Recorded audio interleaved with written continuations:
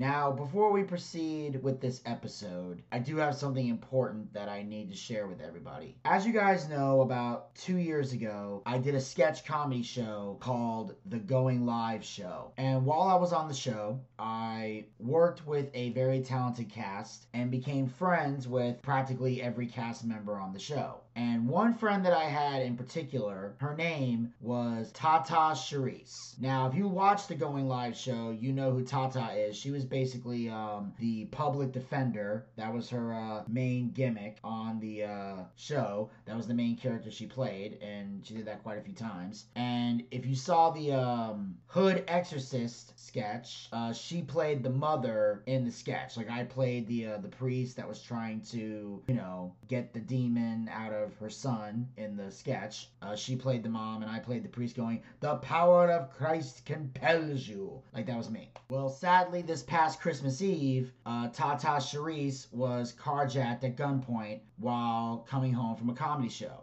Now, the good news is she is not hurt physically. The bad news is her car was stolen, and the merchandise that she sells after shows was stolen as well. And she currently has a GoFundMe page set up to help her raise the money that she needs to get a new car and order more merch so she can, get back to selling merch and get out there performing. And what I'm going to do is I am going to read the synopsis of her GoFundMe page to further illustrate what she's looking for rather than try to paraphrase it. So this is on her GoFundMe page. "Hey y'all, so I got carjacked. I'm no stranger to obstacles or overcoming tough times, but what recently happened to me was something I really wasn't prepared for. I was carjacked at gunpoint by two men on Christmas Eve coming home from a show. Comedy is now the majority of my income, so my car was very important to me because it's how I get to most shows. Also, all of my Tata Charisse merchandise was in the trunk of my car, which was another big part of my income. I'm blessed to be alive. I do about 5 to 10 shows a month and I'm really grinding. I don't plan to give up at all, but I'm creating this GoFundMe to help speed things up so I can get back to doing what I love and bring joy to others. Anything that anybody can contribute would be greatly appreciated and used to go towards a car and to replace my merchandise that I sell at shows. I appreciate the support and my spirit has not been broken. Thank you for the love that people have already showed me, and anything further helps. I just entered year 6 of my stand-up comedy career and it has been an incredible journey. I've hit amazing milestones, and so far I've performed in over 200 shows non-stop, but I can't let this situation slow me down. And as I mentioned before, Tata Charisse is a friend of mine. I've worked with her before. She is hilariously funny and a tremendous talent, and I am encouraging all of the Boochcast fans to donate money to Tata Charisse's GoFundMe to help her get back on her feet, get back on the road, and get back to doing what she does best. So from now until the GoFundMe page is completed, I am going to be putting the link to her GoFundMe page on every single Boochcast episode going forward inside the synopsis, so you can use it to go there and do whatever you can to help her out. I will also be providing links on the Boochcast social media pages so you can access them there as well. So go to the link, donate what you can, and help Tata Charisse get back to bringing joy and laughter to the world. Take me to that place. Higher.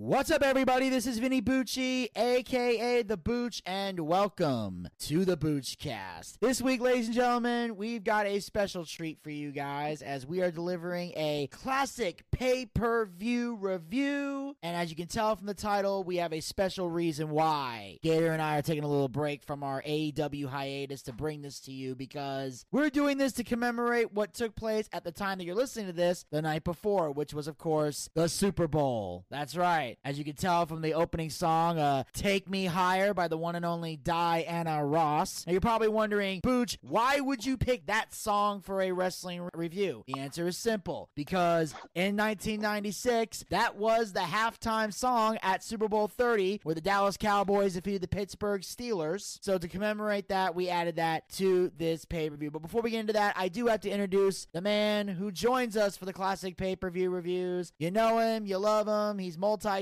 Ladies and gentlemen, the one and only Gator Ricky Ross. Oh, Danny boy, the pipes are calling. From glen to glen and down the mountainside. Hey, Mr. Boots, ready? Hello, The Mr. Gator. summer's gone and all the children are screaming, 'cause I don't know the damn lyrics to this old Irish song. Well, you seem in a very cheerful mood. Mr. Bucciarelli, I'm in Iran. You're what now? I'm in Iran. Okay. You know, Iran, the land of the leprechauns and the fucking Lucky Charms and shit. Iran. That's Ireland. No, Mr. Bucciarelli, Iran. I said it right. Iran. Iran is a Middle Eastern country. No, Mr. Bucciarelli, no, Mr. Bucciarelli. Mr. Bucciarelli, learn some fucking histories. Learn some fucking history. I'm in Iran, children. I'm sitting here drinking a Guinness. Life is good. I'm in Iran. You know what? I don't even want to go down this road. I feel like if we go down this road, ladies and gentlemen, we're going to enter a world of confusion in our head. It's going to be There's no confusion, Mr. Bucciarelli. Confusion was a Chinese emperor, and he taught people about shit. Confusion say, when Iran, do as the Iranians do. So you're going to chop people's heads off. I mean, if they get in my way, yes. But Mr. Bucciarelli, I'm in Iran. I'm drinking beer. I'm enjoying people. I got in a fight at a bar. I mean, it's Iran. I saw a leprechaun. Okay, either you were going to Iran and ended up in Ireland by accident, or... Hang on a second. Betty Joe, open up wider. I cannot see your lips until you open up wider. Hang on. I've been also studying as a gynecologist. Betty Joe, open them wider. Okay. This TMI. What do you think a gynecologist is? I checked the gums. Wait, where are you looking at guns? Okay, what does Betty Joe have open right now? Her mouth. What did you think a gynecologist did? Britt Baker's a gynecologist. She's a DMD, the mouth doctor. Yes, that's I get. But that's I'm in exactly what Iran. But I'm in Iran, so I had to give her some whiskey in order to get her mouth open. Yes, okay. I mean, and later I'm hopefully gonna open up her pussy lips. But anyway, that's different. Yes, that is very different. Okay, let's worry about those lips a little bit later, Gator. So now, ladies and gentlemen, what we're gonna do is we're doing something special here that I like to call the classic pay-per-view review. Now, how this works is Gator and I, we look at classic pay-per-views from WCW, WWE, ECW, and we look at them from the perspective of not just two people who love professional wrestling, but also from the perspective of two people who work in the business. Of course, a wrestler, a manager, he's been a referee, he's done commentary, he's popped the popcorn, teaches at a wrestling school. He pretty much has the industry covered. I, of course, have been a commentator, a ring announcer, a manager, DDP yoga enthusiast. I pretty much got the industry covered as well. So what we're looking at this week, like I said, in honor of the Super Bowl, which at the time that you're listening to this, it took place yesterday. At the time that we are recording this, we are about 2 days away from the NFC and the AFC Conference Championships. So we have no idea who won. All we know is it's either the San Francisco 49ers, the Philadelphia Eagles, the Cincinnati Bengals, which I'm still fucking shocked they're there, and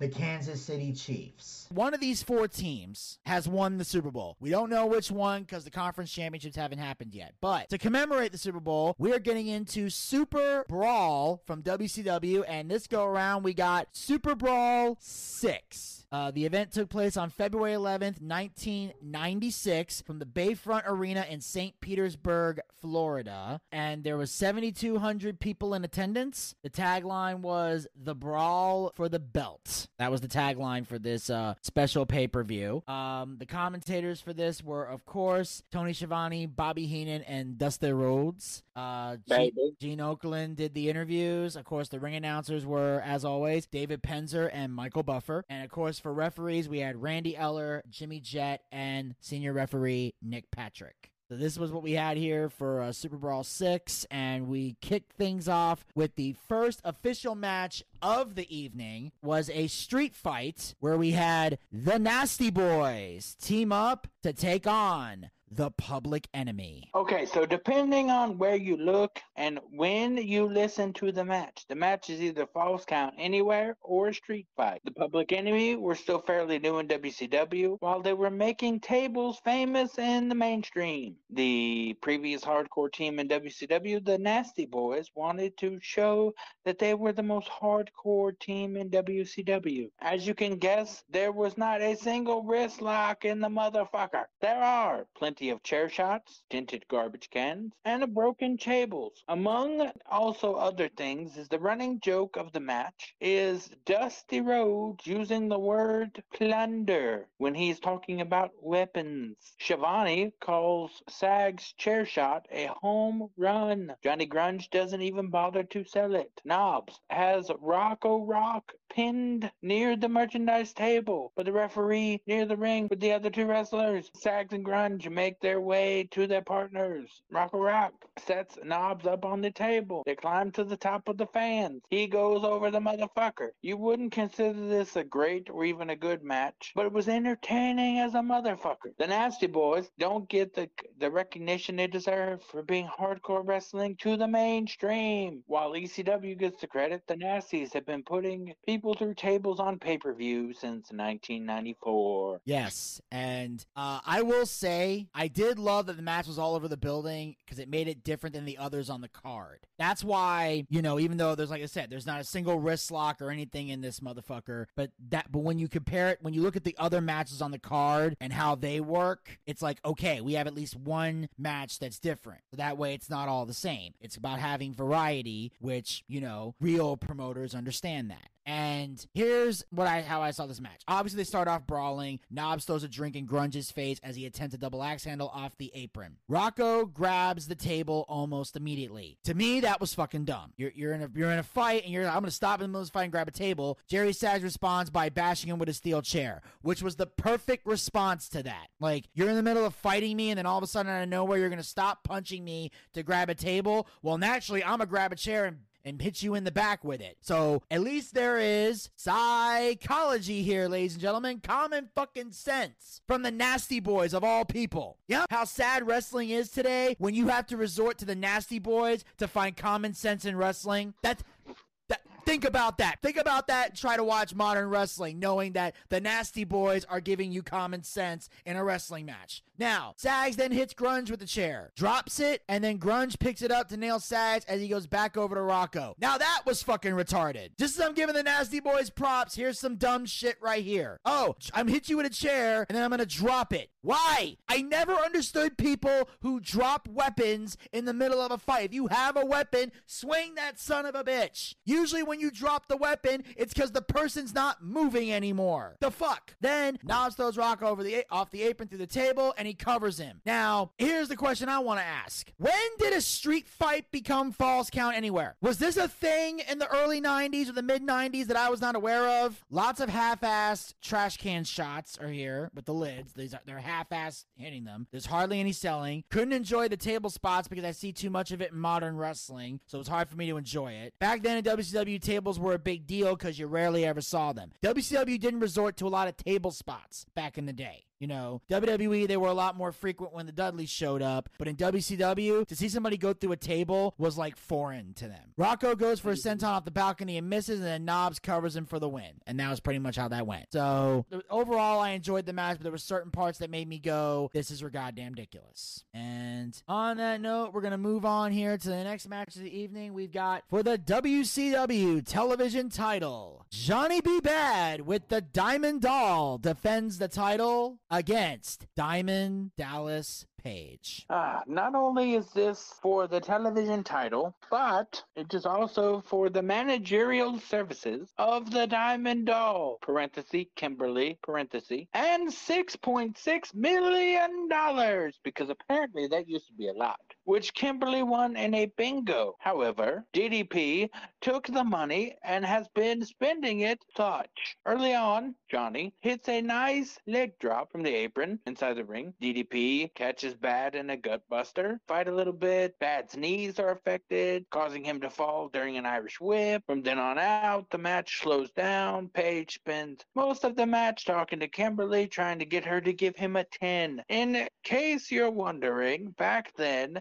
Kimberly was still with Page during his heel time. She would hold up a 10 sign every time Page did something good. Kimberly does give him a 0. This would pose to be Bad's final major win in WCW. A month later, he would be in WWF as Mark Marrow. The match had a good feel to it early on, but as soon as Bad's ribs came into play, it slowed down incredibly. I was surprised to find out how long the match was because it felt a lot longer. Page's overselling the stock of the 0 didn't help matters at all. Had they cut 5 minutes, this would have been a lot better. 15 minutes, and it's kind of a shithole. Okay, well, I will say about this match overall, there were things I enjoyed, there were things I didn't enjoy, and obviously, there's an ongoing pet peeve that is happening a lot that gets on my goddamn nerves. You've heard me say it a million times. Here's the 1,000,001 time. Champion still coming out first. Not happy. I did like the throwing out of the frisbees into the crowd, but no. Stop making your champions come out first. Stop disrespecting your titles. Don't like it in modern wrestling. Don't like it in the past wrestling. Hope to God it stops in the future. But I will say, I noticed they start fighting on the outside while Dallas tries to give Kimberly roses. But because of the previous match, I love that they didn't stay outside too long. Again, this is smart psychology. The previous match, 99% of it was out on the floor. So in this one, you don't want to spend too much time out on the floor. They've already seen everything you can do on the floor at this point. So get back in the ring as fast as possible. Also, there's a 10 count. I know that, but still, psychology standpoint. I love the snapmare of the top rope with Dallas doing the 10 beats of Bowden. I thought that was pretty cool. I love the beautiful guillotine leg drop from Johnny B. Bad. I thought it was very well done. I've seen so many people try to do the guillotine leg drop and they do shitty. Johnny did perfect. I thought the match was very technically sound and the moves were done fluently and with believability. So even though they were moving really fast, there was a lot of chain wrestling, everything was done in a believable way to where I felt like a fight was still happening and I wasn't seeing two people dancing. It didn't feel like a dance. It felt like a battle. Take notes, AEW. Dallas is a stun gun, but I love that WCW can't say that since stunning Steve Austin ain't there no more. I thought that was kind of cool. And also, there was a quote from Dusty Rhodes that I loved. Dusty says a lot of great quotes throughout the show, and he says, "Knowing when to pull somebody away makes a great champion." Loved hearing that. Again, AEW, take fucking notes. Bobby Heenan said, "You ain't there to put time in." Love that quote as well. Would love to say it to Desmond sometime. Kimberly gives Dallas the 0 instead of a 10, like he'd been asking throughout the match, as Gator mentioned. She then swings the card at him, and Dallas backs up and falls over Johnny, who gets a roll-up 2 count. At one point, I felt that should have been the finish. Johnny hits a double axe handle, gets a 10 from Kimberly. Again, great. Johnny hits a sunset flip for a 2 count. That also should have been the finish. So those were 2 moments where I felt this match should have ended here because it would have been better for the story. Dallas goes for a flapjack. Johnny reverses a tombstone pile driver for the win. Johnny retains the title, and Kimberly gets the money. So overall, I did enjoy the match. It was what it was, and it did its job. Then after that, we will move on here to the next match of the evening. We've got for the WCW World Tag Team titles with the winning team to defend the titles later in the night against the Road Warriors. We got Sting and Lex Luger defending the titles against Harlem Heat. I hate Lex Luger. Moving on. You have no notes on this match at all? I mean, I have notes, but there's a lot of profanities. Oh, yes, Sting and we're such an was- FCC Sting was regular. your uber baby face, while Lex Luger was a heel who didn't like Hogan. However, they were still best friends. Sting is still drawing away from Luger because Luger keeps on cheating to win his matches. Needless to say, bodily harm caused by thin pieces of metal to the ribs between all of these motherfuckers is stupid. This entire match was a clusterfuck. WCW had hands down a better tag division than the WWF up until the NWO came along. WCW had main event, mid-card, and low-card tag teams. With this being a battle between two of the bigger tag teams, the fans cared, which really shows. But the work was complete and total bullshit. 12 minutes of our lives we can't get back because it's a Lex Luger match and we can't get our lives back. Well, I will say this. Overall, this was a basic match. It was nothing special. It wasn't amazing. It didn't shit the bed either, but it was just basic. And they mentioned how fans got turned away because the building sold out. So Tony said, if you got turned away, thanks for joining us on pay-per-view, the best place to watch World Championship Wrestling, trying to make the people who weren't in the arena feel better about the fact that they weren't in the arena. I love how Sting gets the tag, but the ref doesn't see it, and Sting goes, fuck it, I'm saving my partner anyway, which I enjoy, because I always hate when it's like, oh, he didn't get the tag, so I'll just walk on back to my corner and let my friend get the shit beat out of him. Sting's like, fuck you, motherfucker, I'm at least gonna even this shit up before you make me go back to my corner. So I liked that. I love that happened. Road Warrior Animal takes out Stevie, and Luger pins him for the win. Booker is pissed off, but Sting and Luger leave with the belts. And I love how Sting and Luger ignore Mean Gene's, questions and stuff. They're basically just not trying to get involved in the craziness. Because technically here, like we said, they didn't cheat. Road Warrior interfered, and Luger took advantage of the situation, which anybody would have done. So on this case, you can't blame Luger for cheating, because they didn't cheat to win. Somebody else interfered, and they took advantage, which I know Harlem Heat, they'd have done the same fucking thing if it happened to them. So they can whine like little titty babies all they want, but your anger's with the Road Warriors, not with Sting and Luger on that one. And on that note, we move on to the next match of the evening for the WCW United States Heavyweight title. Conan defends the title against the One Man Gang. Yay, children. Conan has been in WCW for a month before winning the U.S. title.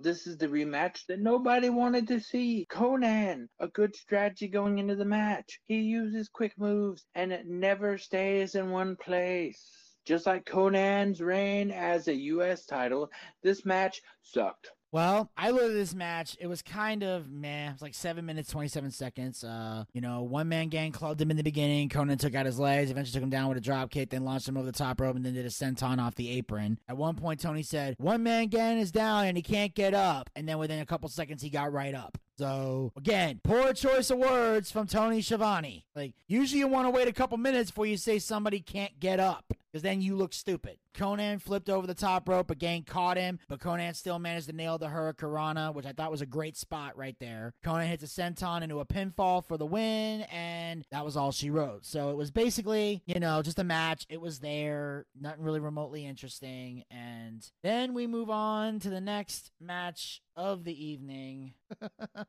And if you saw the Brian Pillman episode of Dark Side of the Ring, you know exactly where we're going with this one. The I Respect You strap match. Brian Pillman one-on-one against the Taskmaster. Mr. Boudreaux, guess what? What? I respect you, Booker Man.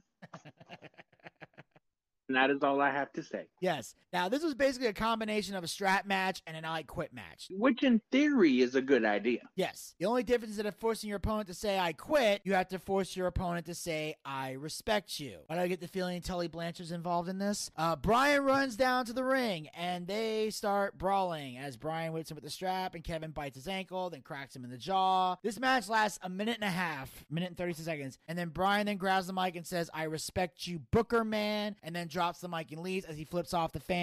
Kevin looks pissed off, and as I mentioned before, this match was featured on Dark Side of the Ring. The importance of this is, during this time, Brian Pillman was trying to create the illusion that he was shooting on people. And they were basically doing worked shoots at this time because Brian Pillman wanted people to believe that he was legit losing his mind. He was legit going crazy because he was trying to get himself over in a different way and also trying to eventually play, Eric Bischoff against Vince McMahon to see who would be willing to pay more money to keep him around, because he realized Brian Pillman was never going to get a raise because he was not at a level where a raise was warranted. So he eventually gets his release, does some stuff in ECW, basically goes off the rails, makes it seem like he's, jumping the guardrail, interfering in shows, and then eventually, they play the money game. And this was brought in there because Kevin Sullivan was the booker for WCW during this time. Kevin Sullivan was the guy in the back who booked the matches, formatted everything, and put it together, but y'all were not supposed to know that. We, as the fans, are not supposed to know that one of the guys in the ring is actually on the booking committee. A talent is also management.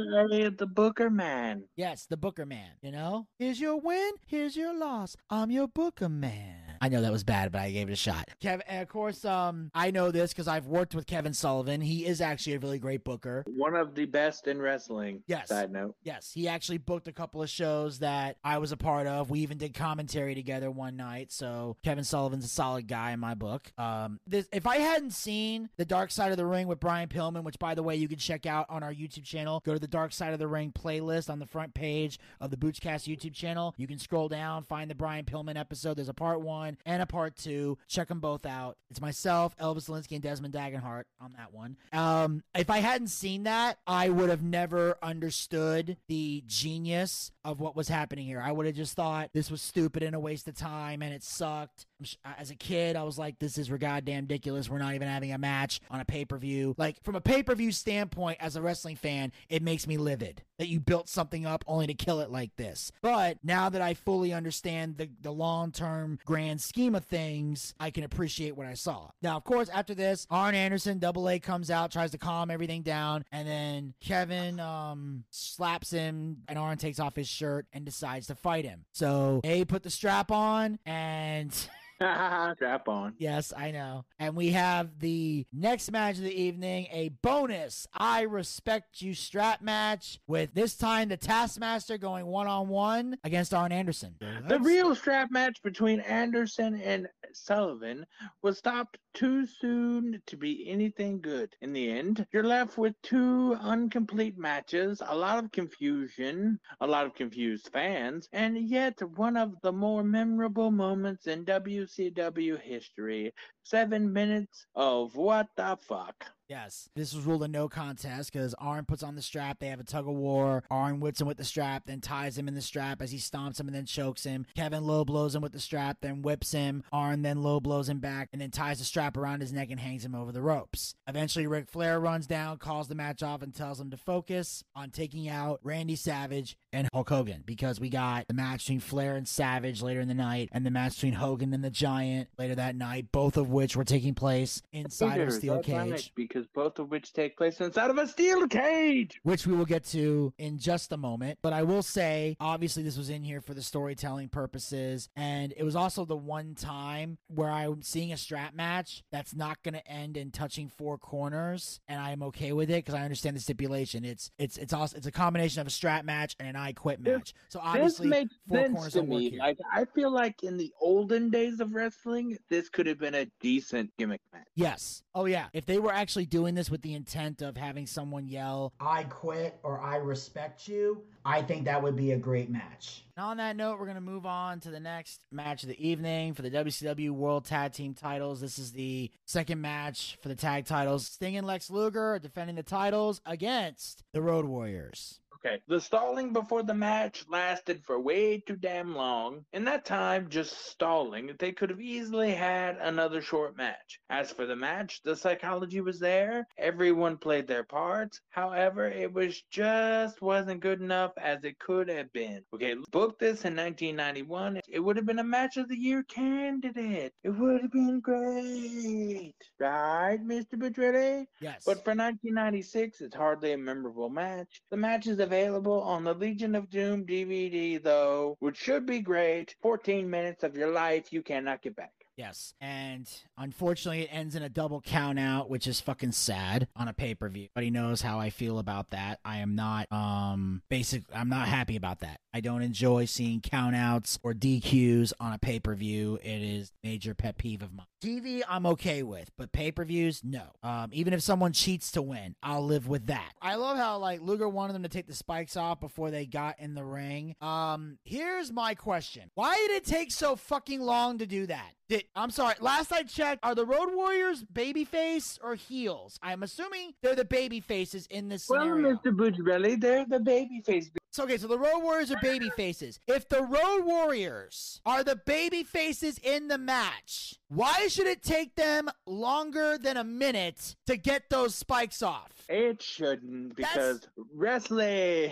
That's the thing. Now, I can understand if the Road Warriors are heels and they want to stall for time. That's usually what you do. But if you're a babyface, you want to get those off immediately because a babyface wants to fight as soon as possible. The babyface doesn't stall for time. The babyface doesn't make the fans wait to see the fight. He wants the fight. He wants it now. He might make you wait to see the fight on TV, but now that it's pay-per-view time, bell has rung, babyface should always be ready to fight. Always. The heel's the one that's like, wait, I need another couple minutes. I need to tie my shoe or whatever the fuck. The fact that it took that fucking long to get the goddamn spikes off, what are you doing? Building suspense? We got 2 more matches left. We're suspensed out, okay? No, we're does not. Does Flair need more time to do his hair? Did Hogan accidentally rip his shirt and need to get a new one? Does Randy Savage need to do another line of coke? What are we waiting for? Well, hey, wait a minute. Randy Savage didn't do coke. The hell he didn't. He did not do coke. He did cocaine. Say it right. Give it his Christian name. Fine. Randy Savage needed to do another line of cocaine. What are we waiting for? Now, Sting fights out of a swinging net breaker. That was beautiful because I'd never seen that before. I have never in my life, in all the years I've watched wrestling, I have never seen anybody fight out of a swinging neck breaker, ever. So Luger gets tagged in, but is hesitant to lock up. This I'm okay with as far as psychology goes. Because again, as Gator has stipulated, Luger is the heel. So obviously, he's not going to want to lock up right away. That, children, makes sense. Now, the Road Warriors, basically throughout this match, this is how it goes. They beat the fuck out of Lex Luger, but they would actually wrestle Sting. Like with Sting, they're locking up, they're doing all the wrestling moves, the chain stuff. They're actually trying to have a match with Sting. Luger, they would just be old school Road Warrior, beat the fuck out of the guy, and leave him laying. And that's essentially how this match went, all the way down to a double count out for reasons that are fucking stupid, because I see no reason why this needs to continue. On that note, we're going to move on now to the next match of the evening for the WCW World Heavyweight Championship inside of a steel cage. Macho Man Randy Savage with Miss Elizabeth defends the title against Ric Flair with Woman. Okay, whenever you have a match of the year candidate, it's hard to live up to the previous expectations. This isn't as good as their, WrestleMania 8 match, but it is easily one of Savage's best WCW matches. Screwy referee decision aside, both men put on a hell of a match. The heel turn at the end was unexpected, but it never really went anywhere. Within a few minutes, the Now could be created, the New World Order could be created, and thus it was meaningless. An early match of the year candidate for WCW in 1996. 20 minutes of our lives. Mr. Bucciarelli, do the gimmick. We can't get back? Correct. Technically, to be exact, it was 18 minutes and 52 seconds. Basically, here's what I saw. Flair takes forever to get in the cage and flirts with Liz for most of the time. Once he gets in, Savage rakes his eyes, forces him into the corner before Flair responds with chops. That, to me, was a great opening start to this match. See, that's a babyface run, ladies and gentlemen. Randy Savage wants to beat the hell out of Ric Flair. You're eyeballing my woman. You're flirting with my woman. I don't want you nowhere near my woman. So what am I going to do? I'm going to beat your motherfucking ass the second you walk into the cage. Logic. So Flair knocks out the referee. Now, here's where my frustration is now setting in. Why the fuck would you do do that in a cage match when he later fucked himself during a pin attempt and the ref has to get back up at some point. You knocked out a referee when one of the stipulations for the match is pinfall or submission.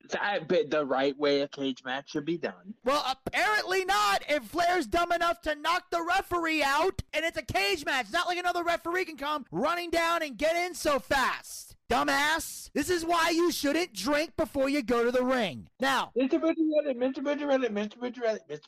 you do not know that he partook in the alcohol. so he's just a dumbass then. Is that what I'm being told? You do not know he partook. Okay, well then tell me this. Do you think he was drinking or do you think he doesn't know what the fuck he's doing in the ring? One of these is a fact if you're dumb enough to knock a referee out. I'm not gonna say what I think. Randy locking in the figure four was a great highlight, especially with Woman screaming like a banshee the whole goddamn time. Flair goes for the ropes, and the ref kicks the hand away because they don't apply in the cage. So there's no rope breaks here, ladies and gentlemen. You either break out or tap out. Randy eventually breaks the hold and stands up. Why?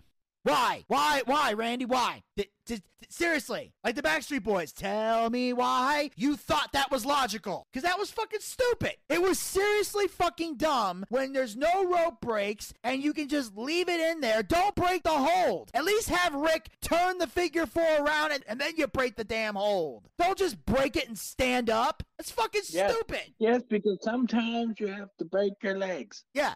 Now, the ref does eventually break up the figure four when Flair had it on, but only because Randy grabbed the bottom of the cage. Why is that any different? What is the difference between, you can't grab the ropes, but you grab the bottom of the cage? So? It makes no fucking sense. Now, I do prefer that over Randy Savage just popping back up. But why? It's like, you can't grab the ropes, but you can grab the cage. Again, psychology is lost on two people who are known for their psychology. So clearly, they were fucking drunk off their ass or smoked up off their ass because they know better. That's why this is so annoying. Now, Savage tries to pull Flair down at one point and shows Flair's whole ass. Not the first time Flair has shown his ass, both literally and figuratively, by the way. So, Flair's showing his ass. There's something new. Flair and Savage then trade blows in this match, and at one point, Savage slams Flair into the cage. The cage door flies open. Woman tries to throw powder at Randy, and he ducks, and I love that. Throws the powder, ducks it. Miss me, bitch.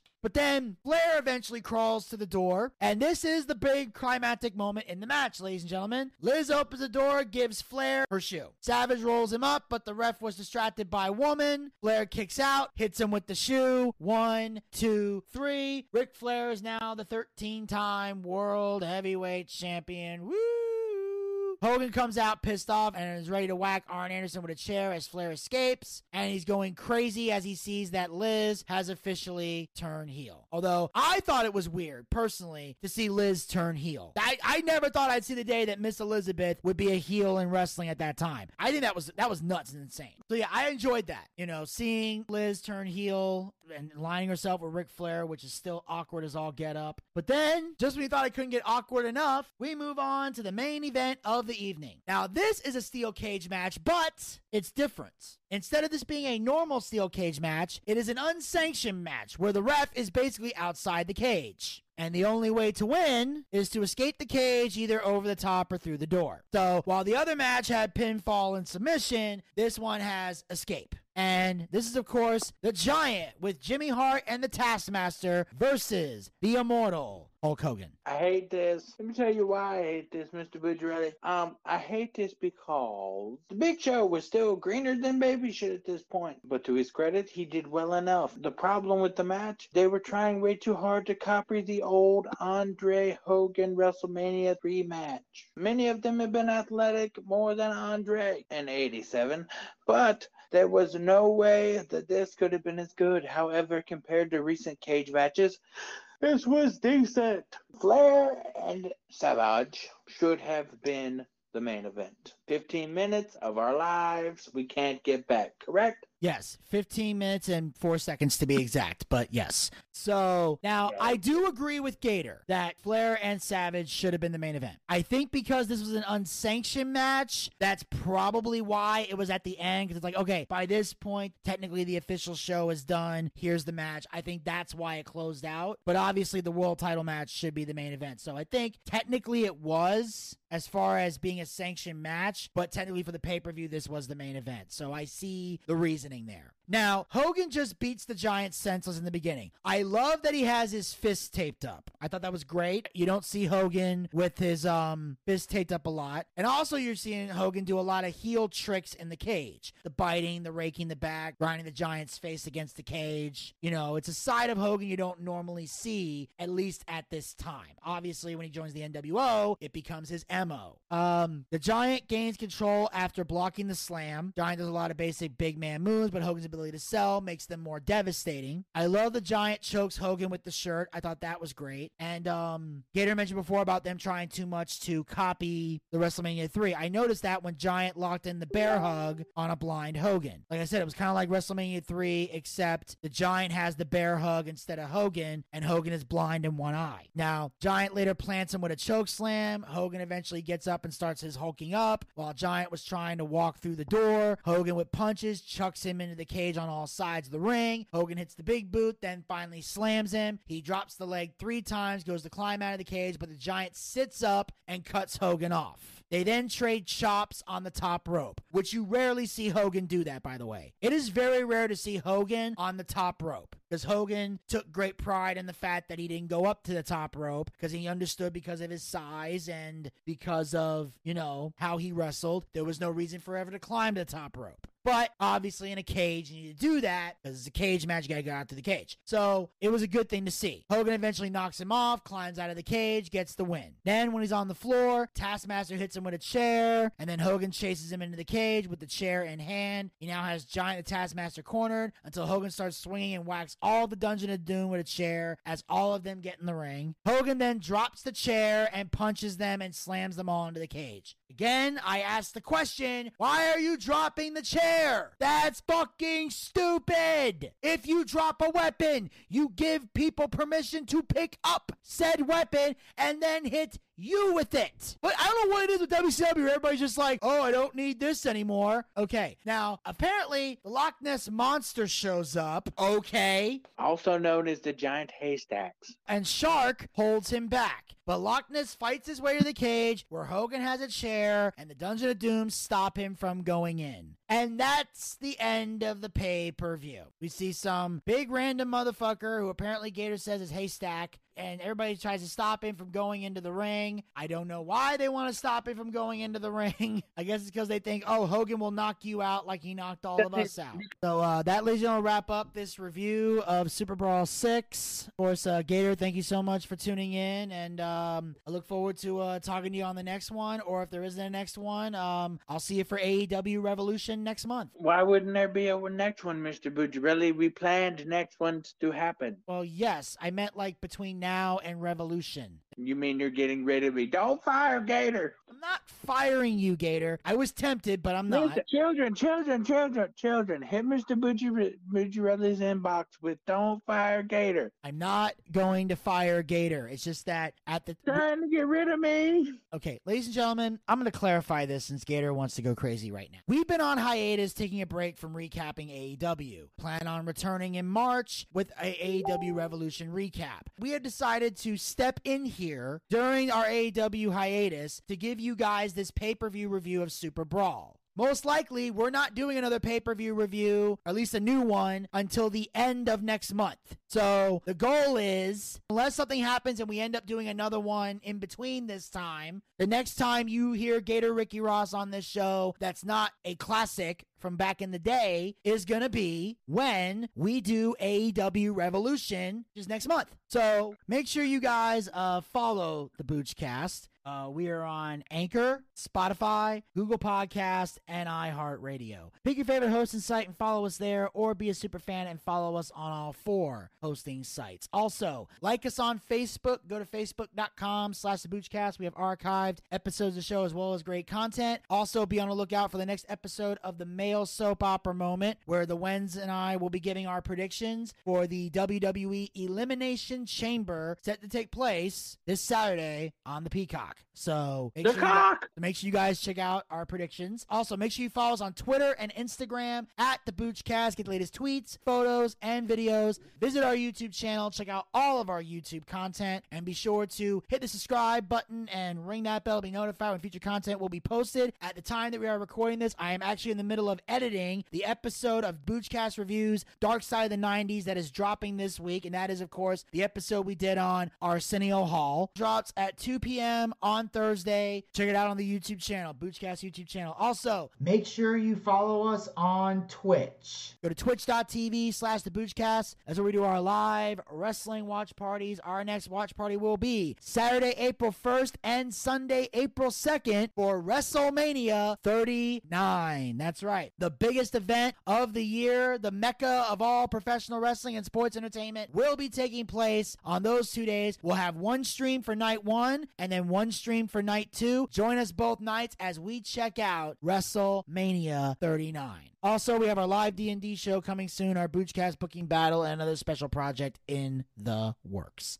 Also, yes, special project known as Tales from the Territory. Yes, once I have my blading video. Now make sure you're not getting that shit. Yes, I am. Now support. I sent it already. You did not send it. God damn it. God damn it, send it. Now, ladies and gentlemen, you can also support the Boochcast by going to anchor.fm/theboochcast/support. Become a supporter of the Boochcast. Support this podcast with a small monthly donation to help sustain future episodes. We have 3 levels you can donate at. Pick the one that works the best. The first level is at $1. Yes, 99 cents, $1. Our second level. Yes, it's $1. Okay, it will only ever be $1. You give us $1, and we will say thank you. Yes, our second level is $4.99. You know, like the Peacock, you can get it for $4.99. And you know, we know you don't like the cock. So why don't you just give us that money? Because nobody likes the cock. Or we have the $9.99 level. You remember the WWE Network? You remember it? I don't, but some of you do. I don't remember it because I got blackout drunk. But anyway, some of you remember it, okay? And they hate their people. They hate their customers. Trust me, they brought Mr. McMahon back. Everybody knows that's a bad idea, okay? Just like giving money to the WWE Network. Children, don't do that. Give money to us so we can pay Zachary Scott to have ramen noodles and Mr. Bucciarelli and I can buy pussy. Yes. Sound about right? Yes, and that is about right. The only part you left out was, unlike All Elite Wrestling, we actually care about our fans, are dedicated to giving the people what they want, and you have the option of sending your donation with a credit card or using GPay. Those are your 2 options when you decide to, support the Boochcast with whatever donation amount you want. And of course, all the money we raise through donations, through the fans, we put back into the show. That's why we have the donations there. We use it to upgrade our equipment. We use it to bring in bigger name guests. We pay our bills with it. And we take care of all the guys who work very hard on the air and off the air to make the Boochcast a success. So if you have a favorite co-host and you believe they're to be paid for their hard work, anchor.fm/theboochcast/support is how you make that happen. Just so you know, the only time Zach gets the ramen noodles is if there's any money left over after we take care of all the business. But there's not any money left over because I did kind of drain Mr. Bucciarelli's account. Unfortunately, yes. And also, realistically, ramen noodles is the only thing Zach can eat right now because of his, the swollen, inflammation in his mouth because he's got bad teeth, basically. So, because... Oh, he's got bad teeth? Well, he's got like this swelling in his mouth. Like he's got bad teeth? There's literally a ball inside his freaking mouth. It's so swollen. That's what happens with the meth children. Anyway. Now, so he literally can only eat ramen noodles. Meth mouth. So, and of course, we try to get him laid, even though we're getting there, man. We're making progress. He's not going to get laid when he's got meth mouth. No, but we are making progress, and... I love how you're not saying the ginger doesn't have meth mouth. He doesn't do meth currently, but he did it in the past. Right, so he's got meth mouth. Technically, yes, but he doesn't do meth anymore. He's got meth mouth, children. God, don't kiss the ginger. But anyway, at least wait till Oh he my gets his God. wait till he gets his teeth fixed, and then he'll look good. But anyway, so like we're saying, we're doing that, and of course we are making progress in the getting laid department. But unfortunately, you're not going to see the progress until the episode of Black Sitcom's Last Laugh drops for Dark Side of the 90s. So until next time, this is Vinny Bucci, aka The Booch, saying keep on living life and take care. This has been the Boochcast. We'll talk to you guys next time. Until then, pizza, baby. I'm the Gator, and I'll see you later. Yeah. Well, I see by the clock on a wall that it's time to bid you one and all goodbye. Goodbye. So long. So long. Farewell. Farewell. Adieu. Adieu. Be good. Stay well. Bye-bye. Keep warm. Relax. At ease. Take care. Stay loose. Adieu, mon vieux. À la prochaine. Goodbye till when we meet Meet again.